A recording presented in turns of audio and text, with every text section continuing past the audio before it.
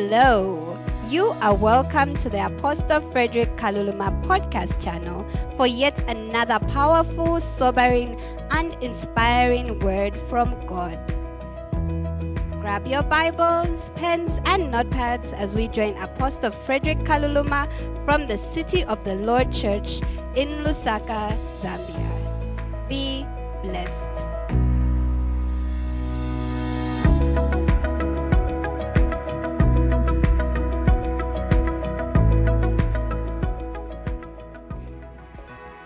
Worthy is your name, Jesus. Lord, you deserve the praise. Worthy is your name. Worthy is your name, Jesus. Lord, you deserve the praise. Worthy is your name. Worthy is your name, Jesus. Lord, you deserve the praise. Worthy is your name. And worthy is your name, Jesus. And you deserve the praise. Oh, worthy is your name. Worthy is your name, Jesus. You deserve the praise. Worthy is your name. Worthy is your name, Jesus. You deserve praise. Thank you, Jesus. Praise God. So we began speaking about heaven some weeks ago. However, we had a few diversions in the services. So if you can go back 4 weeks ago, praise God. And a few things that we noted about heaven is that number one, heaven was created according to Genesis 1 verse 1. Number two, God has set up his throne in heaven according to Psalms 103 verse 19. Then number three was my favorite point that week. Heaven is beautiful. It's a nice place. And we can see that in Revelations chapter number 4 verse 2. And I think I mentioned something interesting about it. I mentioned that when we are talking about heaven, you get to realize that for believers, topics such as rapture and all those, we are never written to scare them. If you read in the book of Thessalonians, it was written actually to comfort them. So for believers, when we hear of judgment day and the like, it's so comforting because we'll get our just rewards. Praise God. Today, emphasize a few things about heaven. And the first one, which might actually rest on this point, which I really want us to know, is that heaven is a place that is actually existing right now. As simple as that may sound, that can be when you recognize that it's actually a place that is, as it stands, something is happening there. We may not fully comprehend it because biblically they are what are called heavenly things. I believe there are certain things about heaven that cannot be explained using earthly language. They are actually what are called heavenly things. I'll give you an example of something that's heavenly. Angels. Angels. Why do I say so? They're really not like those cute little babies you see in cartoons shooting people and they fall in love. There's a reason why when they would appear, they would say, "Fear not." There was something to fear. Haven't you ever realized, if you've read the story of, is it Samson, how that after he had interacted with the angel of the Lord, his parents, that is, the father whose name sounds very similar to Moana. No, it sounds very similar. But haven't you observed that after he had interacted, when they realized it was the angel of the Lord, they looked at each other with the wife and said, "We're going to die. We have just seen the face of God." And the wife said, "No, he wouldn't have allowed us to see him." It's a big deal. This is not a small deal. So I would want us to realize that heaven is actually existing right now, and there are what are called heavenly things. I can actually show you from the scriptures that they are what are called heavenly things. There is a wisdom that heaven has that the earth does not know. And we'll go into details of some of these things, but when you look at John chapter number 3, and I want you to go over there to verse 9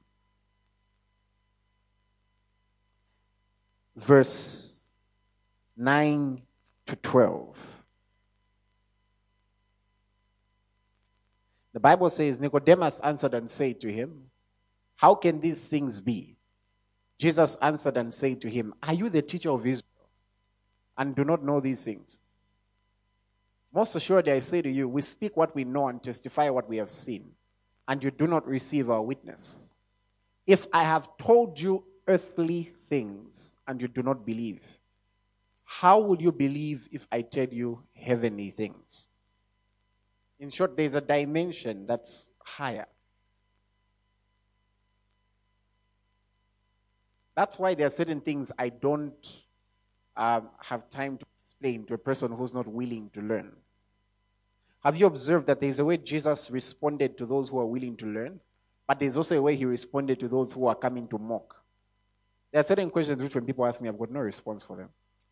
Or I'll find a very Jesus kind of response. Jesus used to answer penalties. Jesus had serious penalties. You guys have never seen some of his penalties. Let the dead go bury the dead. Sometimes, when people say certain things to me, they say, "Pastor, you're not understanding." And I say, the Jesus in your head and the one in the Bible, two different people. That man was so interested. For example, if somebody came to me to mock speaking in tongues, I used to spend a lot of time debating until the day I realized that most of them really were not very interested in the answer. Because the thing is, they were taught this doctrine by people who don't speak in tongues in the first place. So they will side on no, you must interpret. I said, okay, before we reach interpretation, let's at least speak. Let's have something to interpret. Praise God. But when you're praying in tongues, I don't understand you. That's the whole point. You think I want you to know my business? I'm trying to keep it private here. Anyways, I'm just saying, when you realize that the way the system of God works, let me show you something. 1 Corinthians chapter number 2. This portion of scripture blesses me every time I read it. And we're going to read from let's start all the way from verse 2. Woo-hoo! For I determined not to know anything among you except Jesus Christ and him crucified. We'll go all the way to Psalm 13. I was with you in weakness, in much fear, and in much trembling. And my speech and my preaching were not with persuasive words of human wisdom, but in demonstration of the Spirit and power. There. Notice Paul is explaining how he met with the Corinthian church. And the first thing he said is, number one, he determined not to know anything among them. By the way, this is one key to missionary work, to evangelism. He didn't come to hear, oh, so what do you think of that one? What do you think? He wasn't paying attention to anyone's rumors about anyone. All he cared about is, look, this is somebody Jesus died for. Didn't care about their past, didn't care about their reputation. That's what he cared about. And he handled it with much fear and trembling. I mean, knowing that you're handling someone so precious. It's like if you're going to do a surgery, you're not going to do it carelessly, are you? And then he says, my speech and preaching were not with persuasive words of human wisdom, but in the demonstration of the Spirit and power. There are many people whom my first encounter with them, personally, has been as a result of them needing a demonstration of the Spirit and of power. And this is something that I see every day. Every day. Okay? Almost on a daily basis. There's a crazy testimony that's cooking up at one of the houses here. We were there yesterday. And we laid hands on the father because he had a stroke. And we just felt the power of God, boom, injected in. And he looked and said, I can't feel the pain anymore. And there's something moving in my legs. He said, there's something moving in my legs. I said, don't worry, you can't fake that. It's real. You know what I'm talking about, eh? I can give testimony. As a matter of fact, now we've reached a stage where if we wanted, we could just stand. You, there.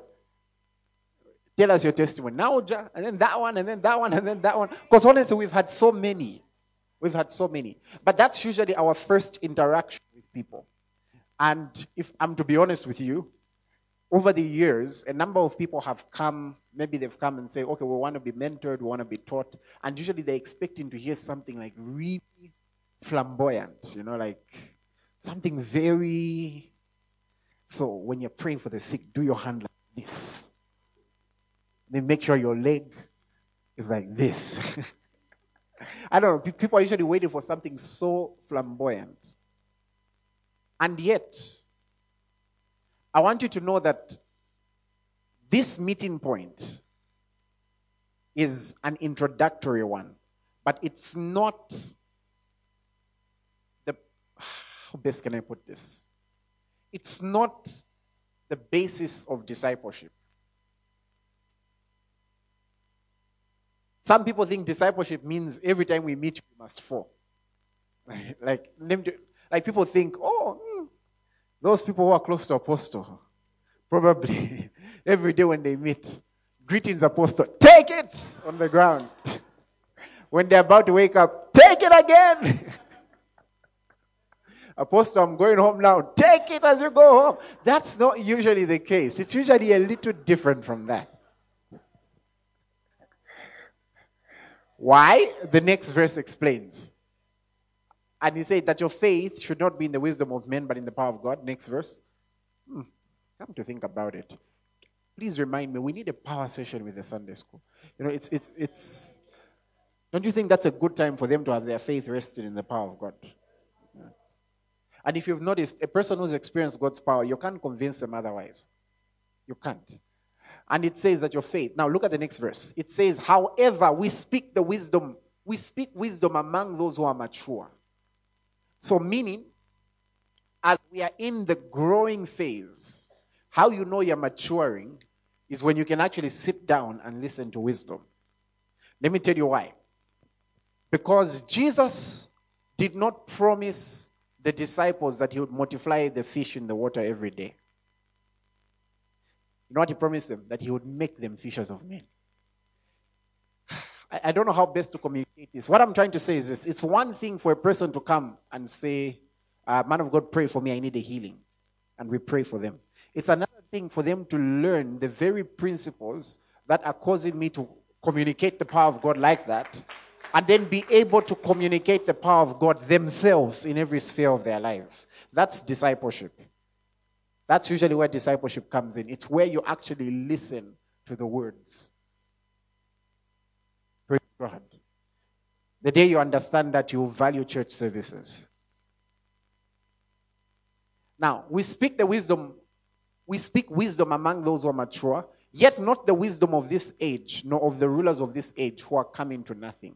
But we speak the wisdom of God in a mystery. The hidden wisdom which God ordained before the ages for our glory. Somebody say there is wisdom which God has ordained for my glory. Praise God. Verse 8. Which none of the rulers of this age knew. Now, when it speaks of the rulers of the age, some of us would think of people, but really, it's the enemy that was controlling those people. If you've paid a bit of attention, the time when they were coming to arrest Jesus, and then Peter got a sword and slashed off the ear. Do you remember what Jesus said? He said, young man, don't you know that if I was to pray, my Father would send 12 legions of angels? But now is their time and the power of darkness. So they didn't come alone, they came with forces. And those are the rulers of this age. And you can see that also when you read Ephesians 6. And now, it says, had they known, they would not have crucified the Lord of glory. What this simply means is that God's wisdom is so hidden that Satan didn't know he was participating in God's plan. Didn't know. The guy was blank. Like I said, I've got a feeling, after Jesus was crucified, they had a party down in hell, they're busy singing and all that kind of stuff. And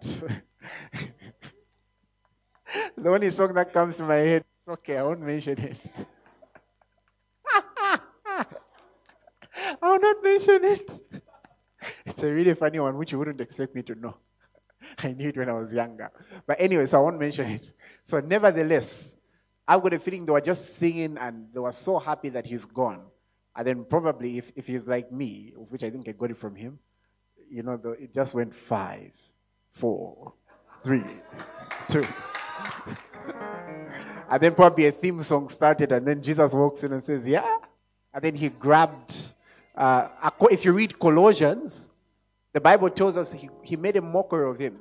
So he left all those and just went for Satan and said, is this your king? So they actually didn't know they were doing us a favor. The same way Joseph's brothers didn't know they were giving him free transport. You know what I mean? The guy got free transport to Egypt. Free transport. Praise God. Goes to Potiphar's wife. When he was in Potiphar's house, the level that he was at was probably the highest level he could have ever attained there. The lady decided to accuse him and gave him free transport to prison. Prison, he connected to the person who was going to connect him to the king. Can you imagine that Potiphar now had to bow down to Joseph?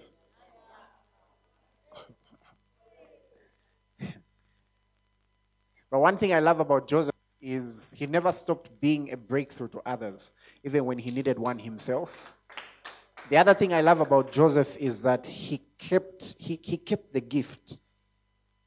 There's a way he still nurtured the gift. He still knew how to communicate with God. He knew how to hear God. He still sharpened it. What am I trying to say? You may be in a position right now which on the earthly side may look really, really rough. But your level of visions, highest levels. Praise God. Let's continue, because we're still talking about heaven. Now, this verse should never be the theme scripture of your life. Because if it's the theme scripture of your life, then you've not read the next verse. That's the problem. Look at this. It says, but as it is written, eye has not seen, no ear heard, nor have entered into the heart of the man the things which God has prepared for those who love him. Just wait there. I've had cases where someone has come to me and said, Pastor, God showed me a vision about you. I said, feel free. God showed me that what eye has not seen, what ear has not heard, and what hasn't entered into the heart of a man, he's doing that for you. Okay, I'm waiting for the vision. Isn't that the whole point of seeing the vision? So that what eye has not seen, I should know it. So I'm there, I'm like, you left too early. You switched off. It's like a Marvel movie. You wait. Even when the movie looks like it's over, there's always like a part. Don't ask me how I know that. I've watched 2 now. Yeah. Praise God. What I'm trying to say is, this is not our portion.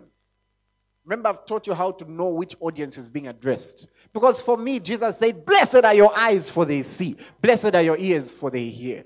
And in case you think we're making it up, look at the very next verse. It says, but God has revealed them to us through his Spirit. So the things that eye has not seen, God has revealed. How? By his Spirit. So when I'm praying for myself, which is something I would encourage you to pray when you're praying for yourself, I pray saying, blessed are my eyes, for they see the things of God. And my ears, for they hear the things of God. And my mind, for it perceives the thoughts of God. And it says, but God has revealed them to us through his Spirit. So the wisdom of God over your life does not need to remain a mystery. You can know your path. You can know which way to go. You can go above the level of waiting for a circumstance to take you out of Jerusalem. You can reach the level of Paul where you just see the man saying, come, come, we are calling you. You can know where you're supposed to be. It's the wisdom of God. And it's revealed how? Through his Spirit. Why? His Spirit searches all things, even the deep things of God. So we don't even have to just stay on the things of God. We can go to the deep things of God. This portion of scripture is a sermon on its own. Let's continue. For what man knows the things of a man except the spirit of a man which is in him? Even so, no one knows the things of God except the Spirit of God. When I read this scripture, I discovered actually, as time goes by, you can develop such an awareness that your spirit man can tell you the things about you. I'll never forget one time, I had a dream. And I could tell this was from my spirit man. And in the dream, I was put on a specific diet for the next month.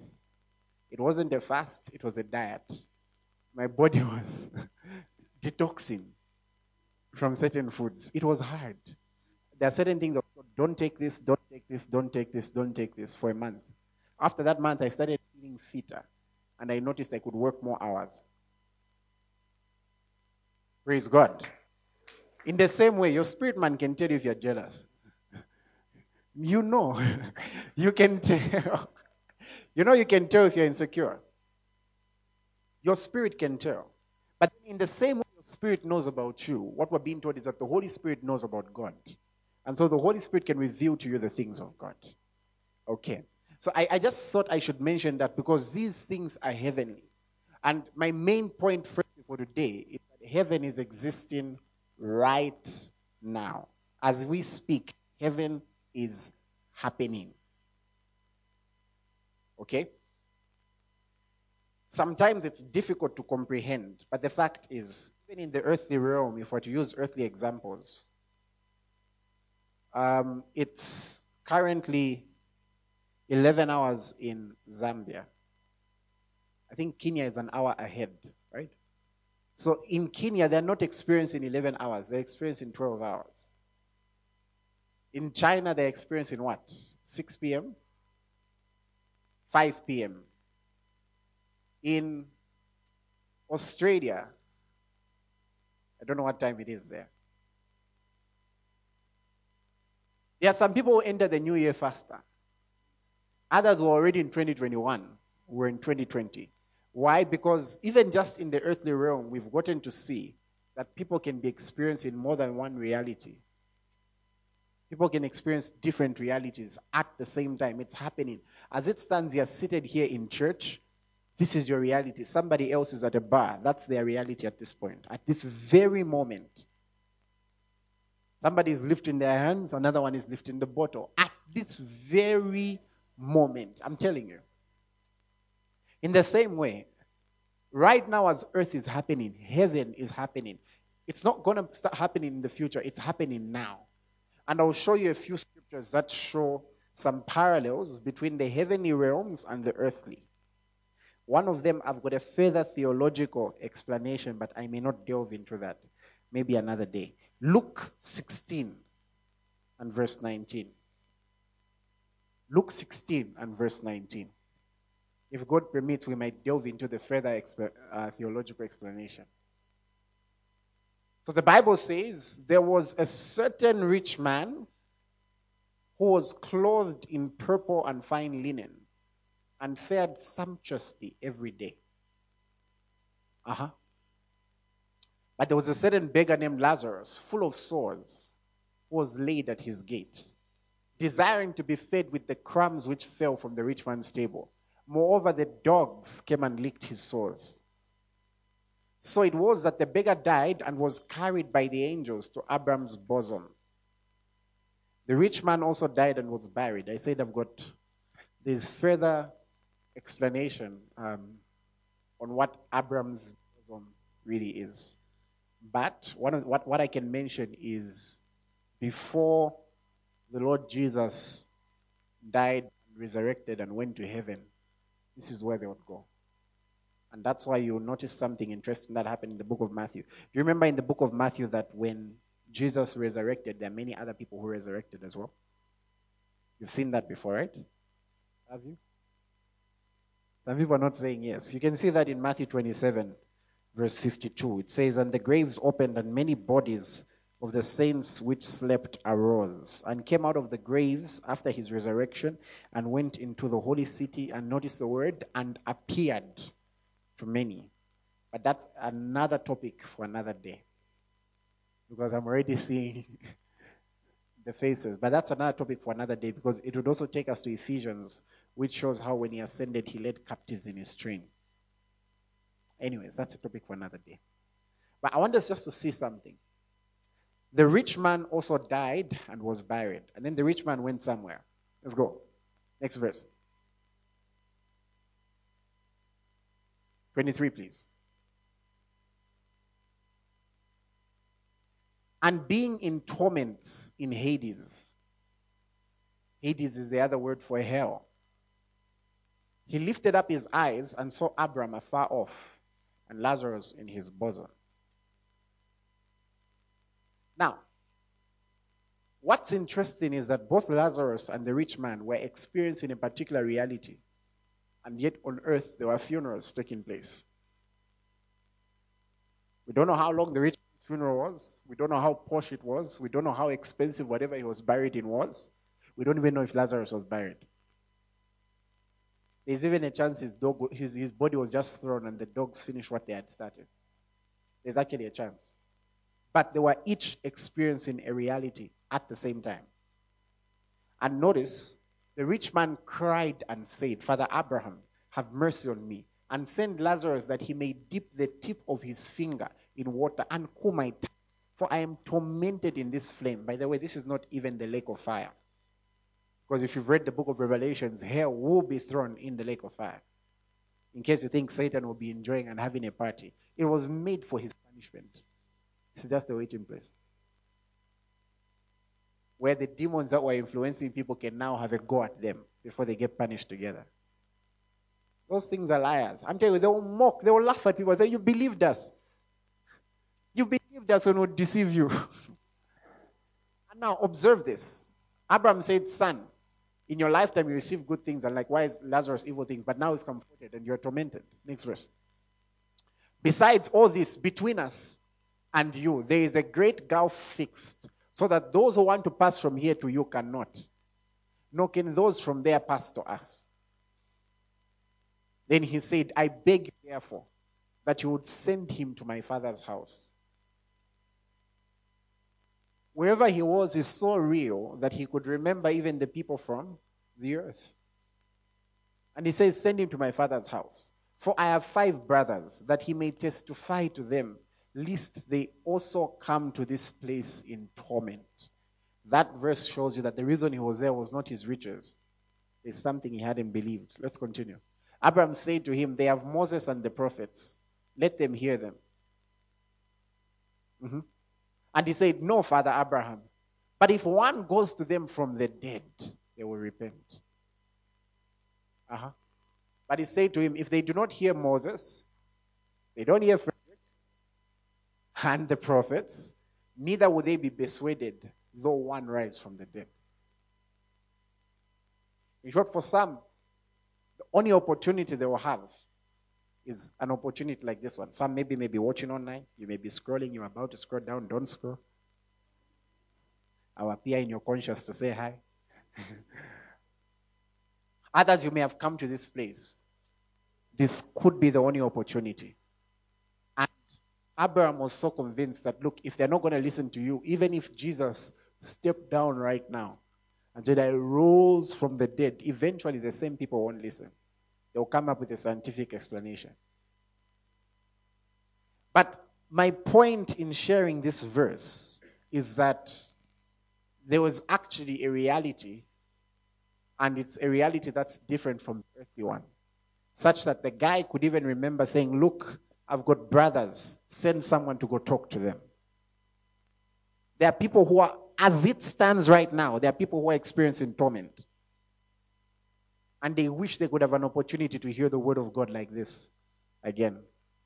And if they had it, I've got a feeling they would stop me in the middle of the sermon and say, just lead me to Christ. But as it stands, there are also people who are experiencing glory. And heaven is happening right now. And I can show you from the scriptures. Again, Acts chapter 7. Verse 55. Let's start from 54. There's a gentleman named Stephen. And Stephen was being stoned. And people were probably feeling pity for him. Because when he spoke, remember his face began shining. They still didn't care.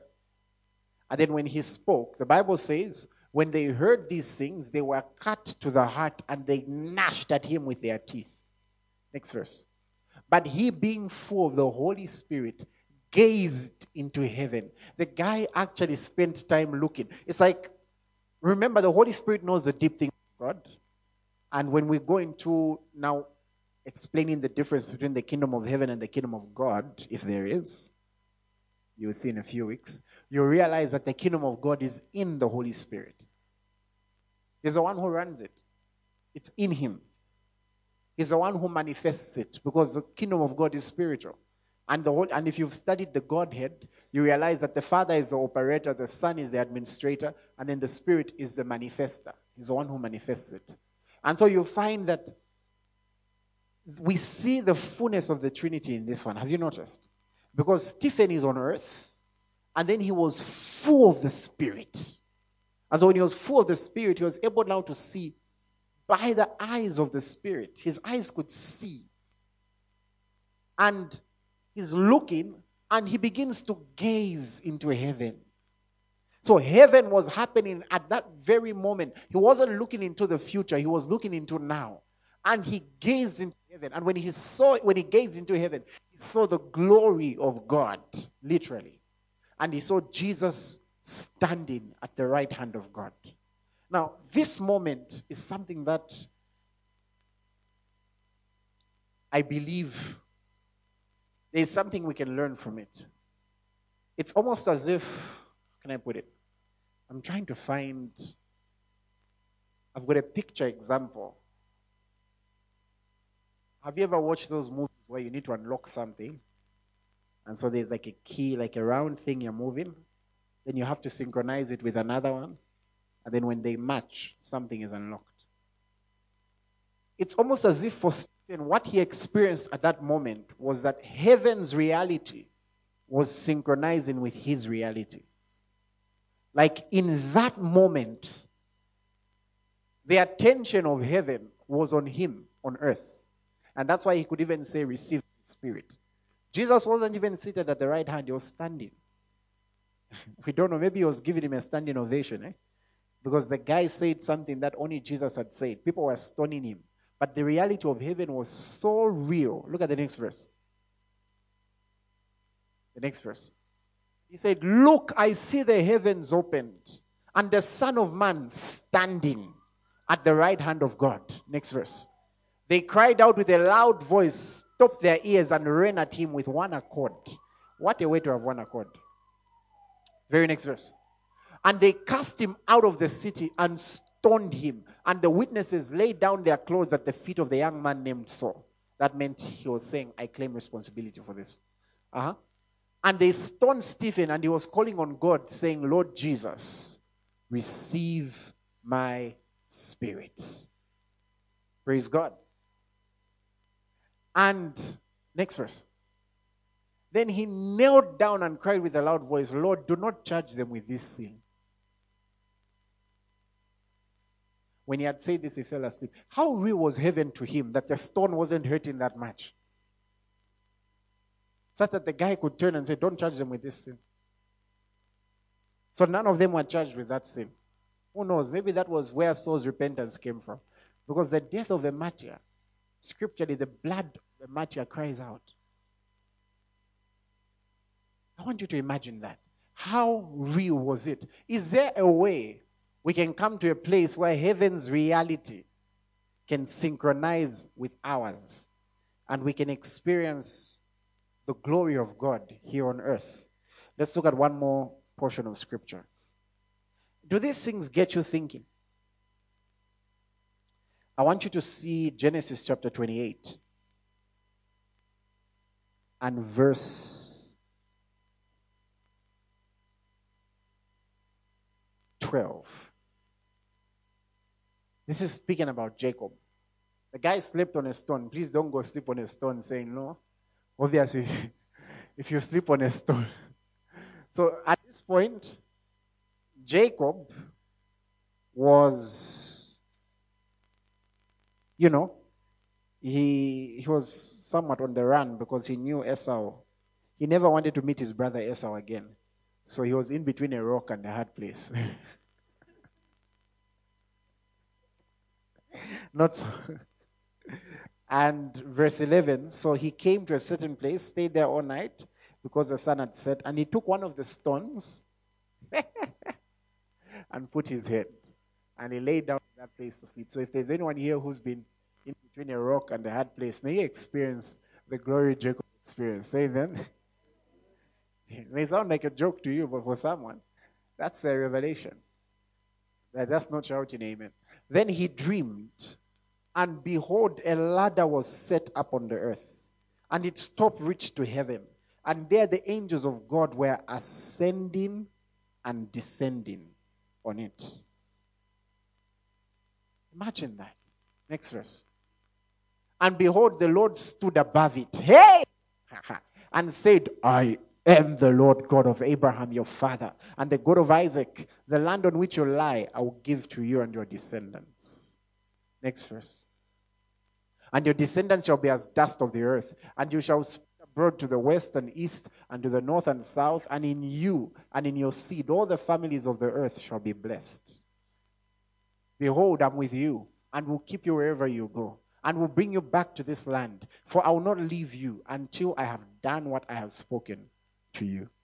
Then Jacob awoke in his sleep and said, surely the Lord is in this place, and I did not know it. But do you see that he had a synchronization with the reality of heaven? The reality of heaven synchronized with his. And he got to experience God speaking to him. And he named that place something. He named it. He said, how awesome is this place? This is none other than the house of God. This is the gate of heaven. And he called this place Bethel, meaning house of God.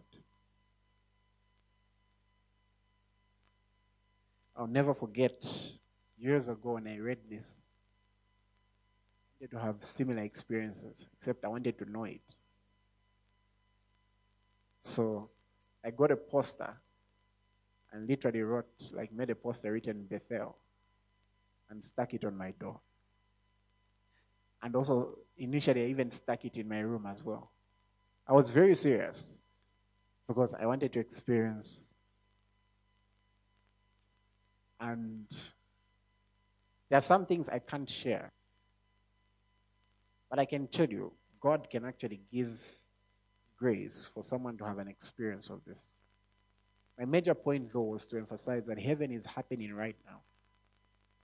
But could it be that we can synchronize with it? I think so. Jesus showed us from the scriptures.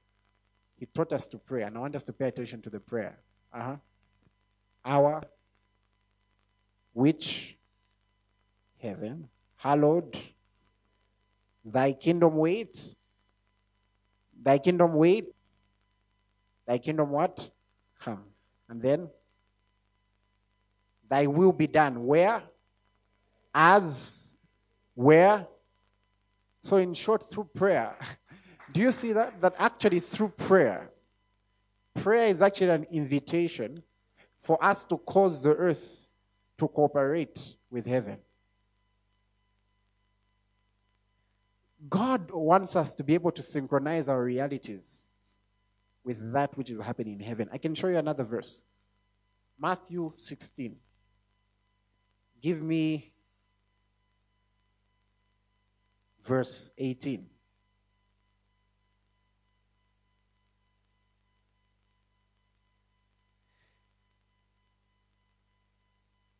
And I also say to you that you are Peter, and on this rock I will build my church. And the gates of Hades, or the gates of hell, shall not prevail against it. Next verse. And I will give you the keys to the kingdom of what? Heaven. Hey, wait. Let's read it again. If today I said I'll give you the keys to my car, what does that mean? It's an invitation for you to drive it. Hold on. I had left something when on my way to church. There's something that I didn't carry. And so later on, I sent someone. I should have sent Chipili and Aaron. And I gave them the keys to my house. I gave them the keys. That means at that point they had access. If they wanted to drink the juice that I've drank, but I'll go check. What am I trying to say? It means I gave them the keys to the gate, and I gave them the keys to the door. That means at that very point, they had access and they could go there even without my permission. At that point, they could go there. Need my keys back. Now, what am I trying to say? Oh, look at that. Jesus tells Peter, because Peter had a revelation of him, and Jesus tells him, okay, flesh and blood has not revealed that unto you, but my Father which is in heaven. And I say to you, you're Peter. I can do a teaching on identity in that, but let's... Then he says, and upon this rock I'll build my church, and the gates of Hades shall not prevail. Notice it says the gates of Hades, the gates of hell shall not prevail. There are two interpretations I've seen of that. Number one interpretation is that, firstly, it doesn't say hell shall not prevail against your gates. It says the gates of Hades shall not prevail. We are not the ones on the retreat. We are the ones on the attack. I'll never forget in my early days as a believer, I had a very strange experience, which I up to now, maybe I've never fully understood. And in the experience, I was reading it recently because I wrote it down. I was talking to somebody on the road. And the person said, I've got something I would like to tell you. I said, okay, sure. And the person says, I'm actually a Satanist. Everything in me started shrinking. And the face started turning to fire. There was evil laughter. I was trying to let out English words. Nothing was happening. I just started, and I began to speak in other tongues, and it changed. I think if our dreams are correlated, that person started having a bad dream now. Because now I was the one chasing. I said, hey! Interestingly, that was a very strange period of time because I would have very strange dreams. The very next day, no, this one maybe no. This one can't be said out loud. The very next day, I had almost a similar dream. Somebody else came, and I was ready. I was like, okay, oh, really? Another one? And the person says, wait, please preach to us, we're many. And I found myself in a room full of people who were out and the like, and I was preaching to them. Whether that was symbolic or it was happening, I don't know. But in reality, I have had a few experiences where I've ministered to people in the occult. No, they're not found like in strange huts and the like. One of the first ones I preached was at Onza when I was a student. fellow student. We were in the same class group. And so as we were walking, I heard them speaking of meditation, and I could tell there was something that, the same thing. I've even missed my period of this. So I asked them, saying, "Oh, are you Hindu?" I said, No. I'm my own God.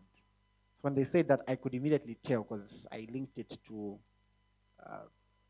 I knew some of the occultic teachings. I said, "Oh, really? Can you tell me about that?"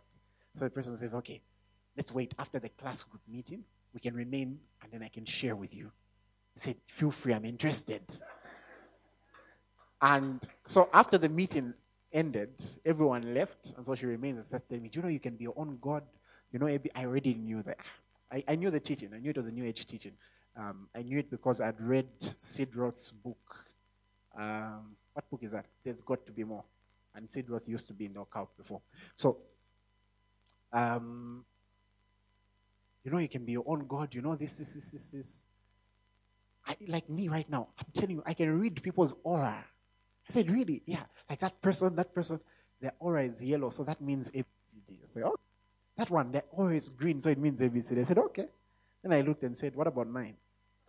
And then she freaked out. Like, "Hey, what are you? You're very spiritual." I said, "Okay, now, the supreme being." I'm telling you. I turned and said, "You know the supreme being?" Said, "Yes." I said, "I've met him." How? I said, "He lives in me." And the person was very open, and I preached the gospel to them. They even needed healing, and God touched them. So I know what I'm talking about.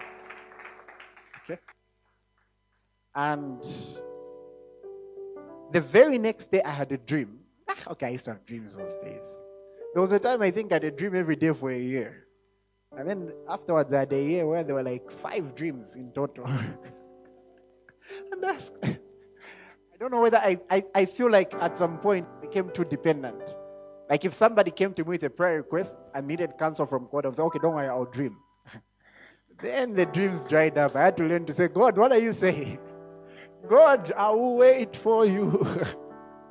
And and I'll never forget the very next day I had a dream, and in that dream I was preaching to a bunch of people, and they were all in Roma Girls' School uniforms.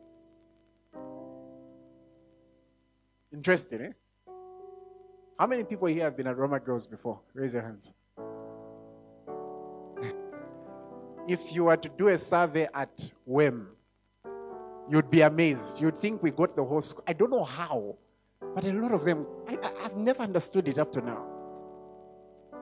Anyways, what I'm trying to say is, this has just reminded me. And then there would be those mornings. You know that thing where you're struggling to wake up, but then it's not a demon. Like the room is full of angelic beings, and you're wondering, what on earth is going on? Sometimes you're even thinking, guys, I want to sleep. It's only a few years later when I realized, Fred, you could have asked so many questions. I'm not joking. I would wake up and it's like the whole room is just flooded with light. We can actually experience the reality of heaven here on earth. That's why he told us to pray. And now, let's go back to the keys part. I will give you the keys to the kingdom of heaven. When you have keys, what does that mean? You've got access. You can unlock. You can unlock the portal of God to come down here on earth. You can unlock it. And it says, and whatever you bind on earth will be bound in heaven. And whatever you loose on earth will be loosed in heaven. What's that? That's synchronization. It means you can be able to make things on earth as they are in heaven. Who came with me for that healing campaign in Mandevo? Who was with me? Healing campaign Mandevo. Last year you were with me. I've forgotten who else came. When we prayed for a certain woman whose leg was broken, and then somebody came to visit to nurse her, and her leg also got broken on the same side. They were afraid for me. I said, no need to be afraid. Don't worry. And I will never forget sharing the word of God with her, because her reaction to the word, I don't think I've seen that as much. As I was sharing the word of God, she was smiling. And I was sharing, Jesus taught us to pray on earth as it is in heaven. And she was smiling. And I was like, if you went to heaven today, do you think that issue would be there? And the person said, no. I said, in heaven, they would give you a new leg. I said, in the same way, we can declare if his will is going to happen on earth as it is in heaven. And I said, look.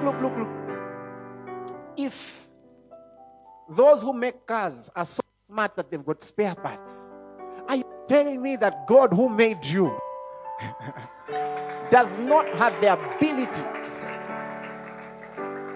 Oh, glory, glory, glory.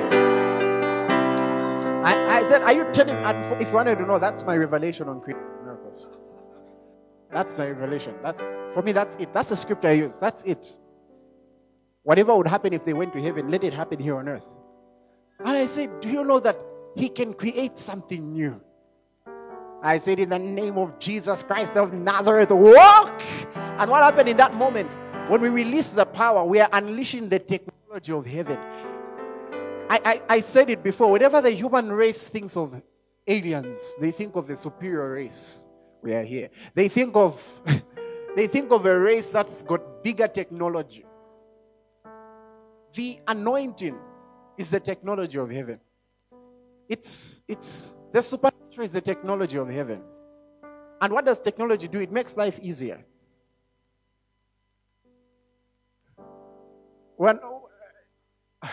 Right now on earth, we're no longer in the days where you've got access to a telephone like once a week and you have to go put a coin in it. You can actually have a mobile phone and use it the whole day. Those days of only having access to the anointing once a year. No, there was that day.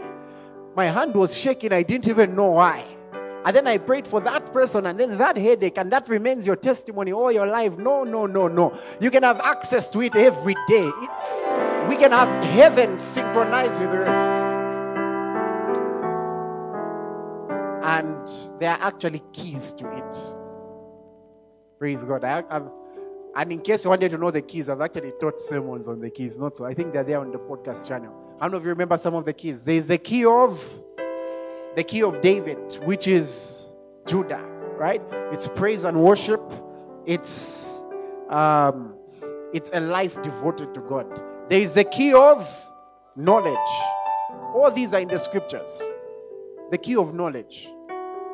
So they are keys to the kingdom of heaven. Praise God. I can give you another one. There is a key of honor. Buy the truth and sell it not. Praise God. We are still continuing in this series. And now here is the part that I want us to focus on. Another thing we should know about heaven, there is a heavenly host. You can see that in Genesis 2 verse 1. You can also see that in Mark 12 verse 25. When it says, when they rise from the dead, they will neither marry nor be given in marriage, but be like the angels in heaven. Praise God. We see that the saints are in heaven. You can see that in Hebrews 12 verse 22. Maybe let's go there. Hebrews 12, 22. It's like our theme scripture for the church. The Bible tells us, but you have come to Mount Zion and to the city of the living God, the heavenly Jerusalem, to an innumerable company of angels. That's what's there. What else is there? The general assembly of the church. So there's a church general assembly in heaven. And then to God, the judge of all, and to the spirits of just men made perfect. So those men who are just have been made perfect. They were not made perfect. If you read Hebrews 11, they were not yet made perfect. They were just. Because the Bible says God didn't want them to come to perfection without us. What else do we know about heaven? God has prepared a place for us in heaven. You know that? God has prepared a place for us in heaven. He has. Jesus was not joking when he said, in my Father's house there are many mansions. Just make sure you don't have a servant's quarter, eh? Just make sure of that. Someone may be asking how. This Christianity for being on the line, like you're just on the borderline, right? And usually those are the ones in the most debates. Is it wrong to this? No, is it really wrong? Just on the line. Are you sure? You want to be one of those who, when entering heaven, they even give it my t-shirts. Just made it. Like, barely made it.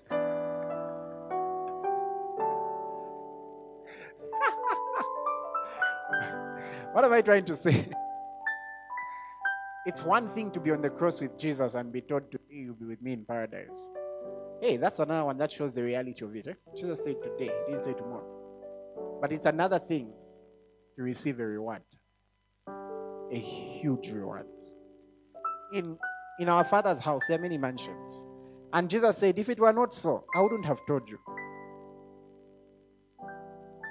I know there are many revelations of that verse, but the fact is there are mansions in heaven. Just never lose that reality. There are many ones. And mine is God. Hey! Lord. I would want a section like where like all the crutches of the people have,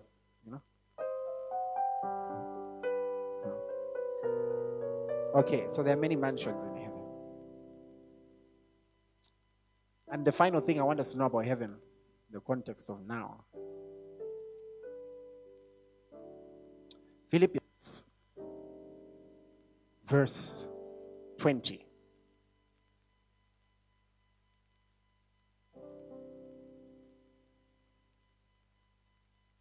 Praise God.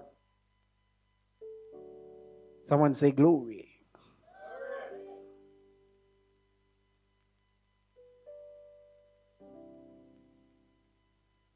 Let's go to 3 verse 20. And I want us to read it together at the count of 3. 1, 2, 3, read.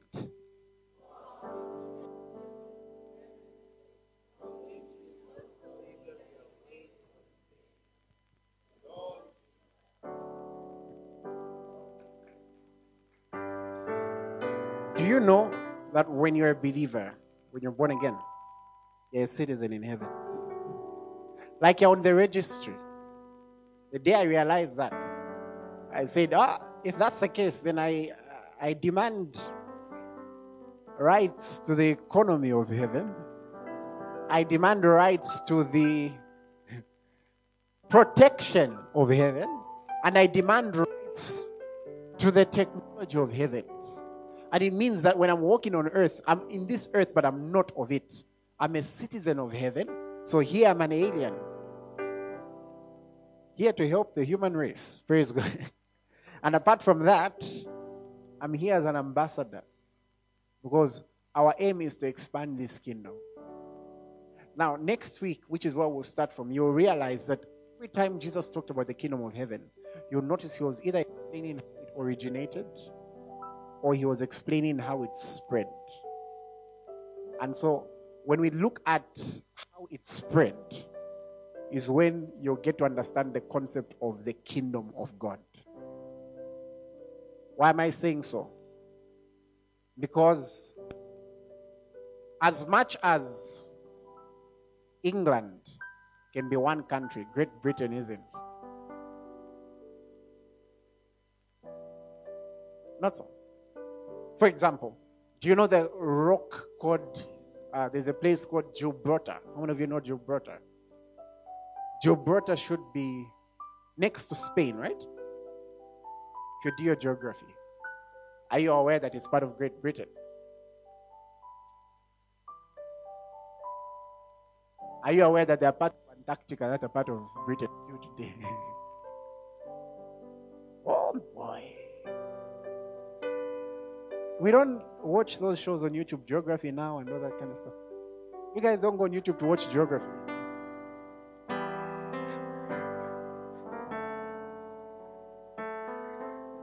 Wait, are you guys serious? You know, I spend hours watching that stuff, eh? The other day I watched a 3-hour documentary on Yugoslavia. And that one was specifically focusing on how Croatia broke away from Yugoslavia. And then the next one I'm watching is on Serbia. And then I'll watch on Bosnia. Then I'll watch on Kosovo. And on Slovakia. But what am I trying to say? Do you know that this country, when it was called Northern Rhodesia, was part of Great Britain? So Southern Rhodesia, which was part of Great Britain. Why? The aim was not to make the piece of land in England larger.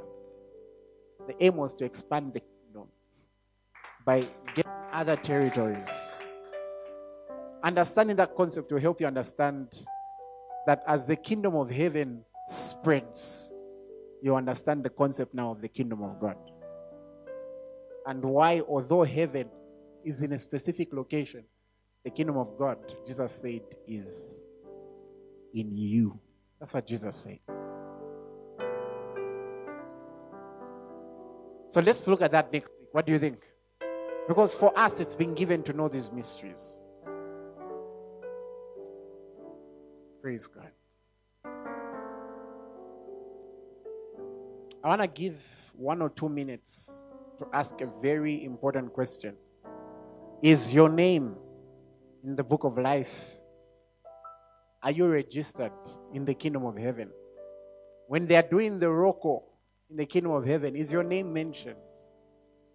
And you can tell because your heart bears witness to it. And I'll tell you as someone who's been preaching for a while, that in a nation like Zambia, it can be a little difficult. Because in Zambia, everyone is a Christian. You can get very good biblical advice from the bar today.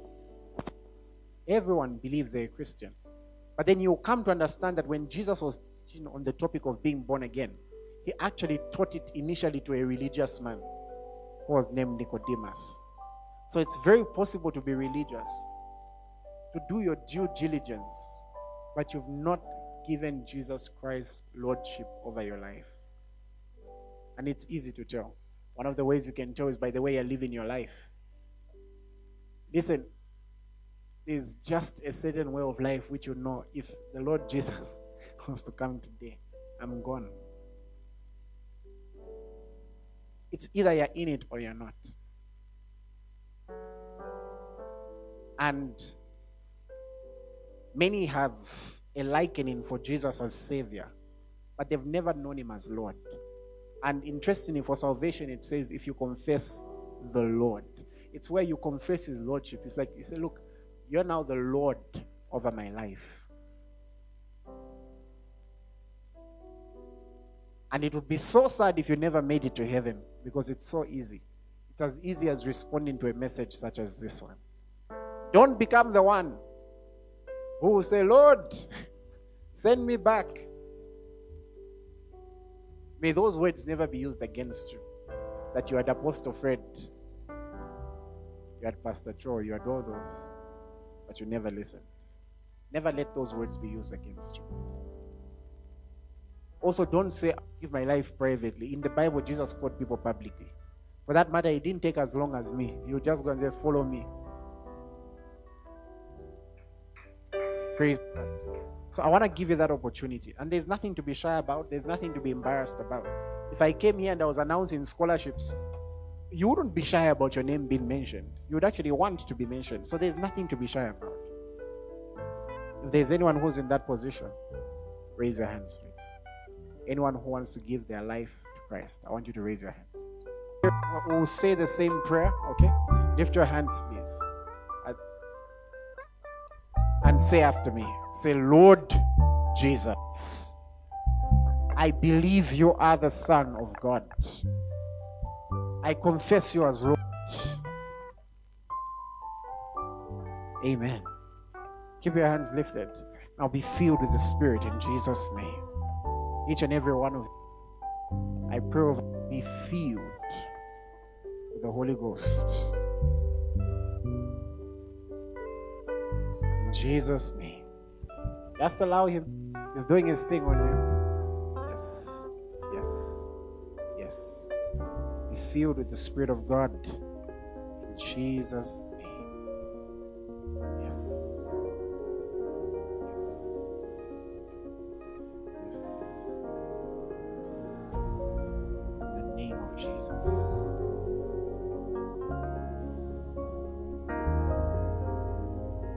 Praise God. He's a fruit she's experiencing. Pastor Cho, could you pray with her? He's a fruit she's experiencing. Congratulations.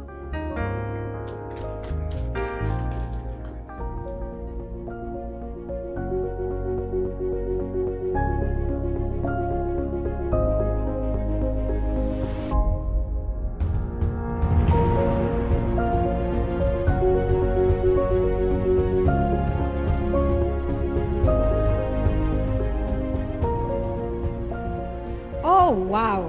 What a service. I have been so blessed, and I know you have been too. May the grace of our Lord Jesus Christ, the love of God, and the communion of the Holy Spirit be with you. You can reach the City of the Lord Church on 077930882. If you are unable to call, you can email us on thecityoftheLordZambia@gmail.com or reach us on Facebook at the City of the Lord Church. Stay blessed.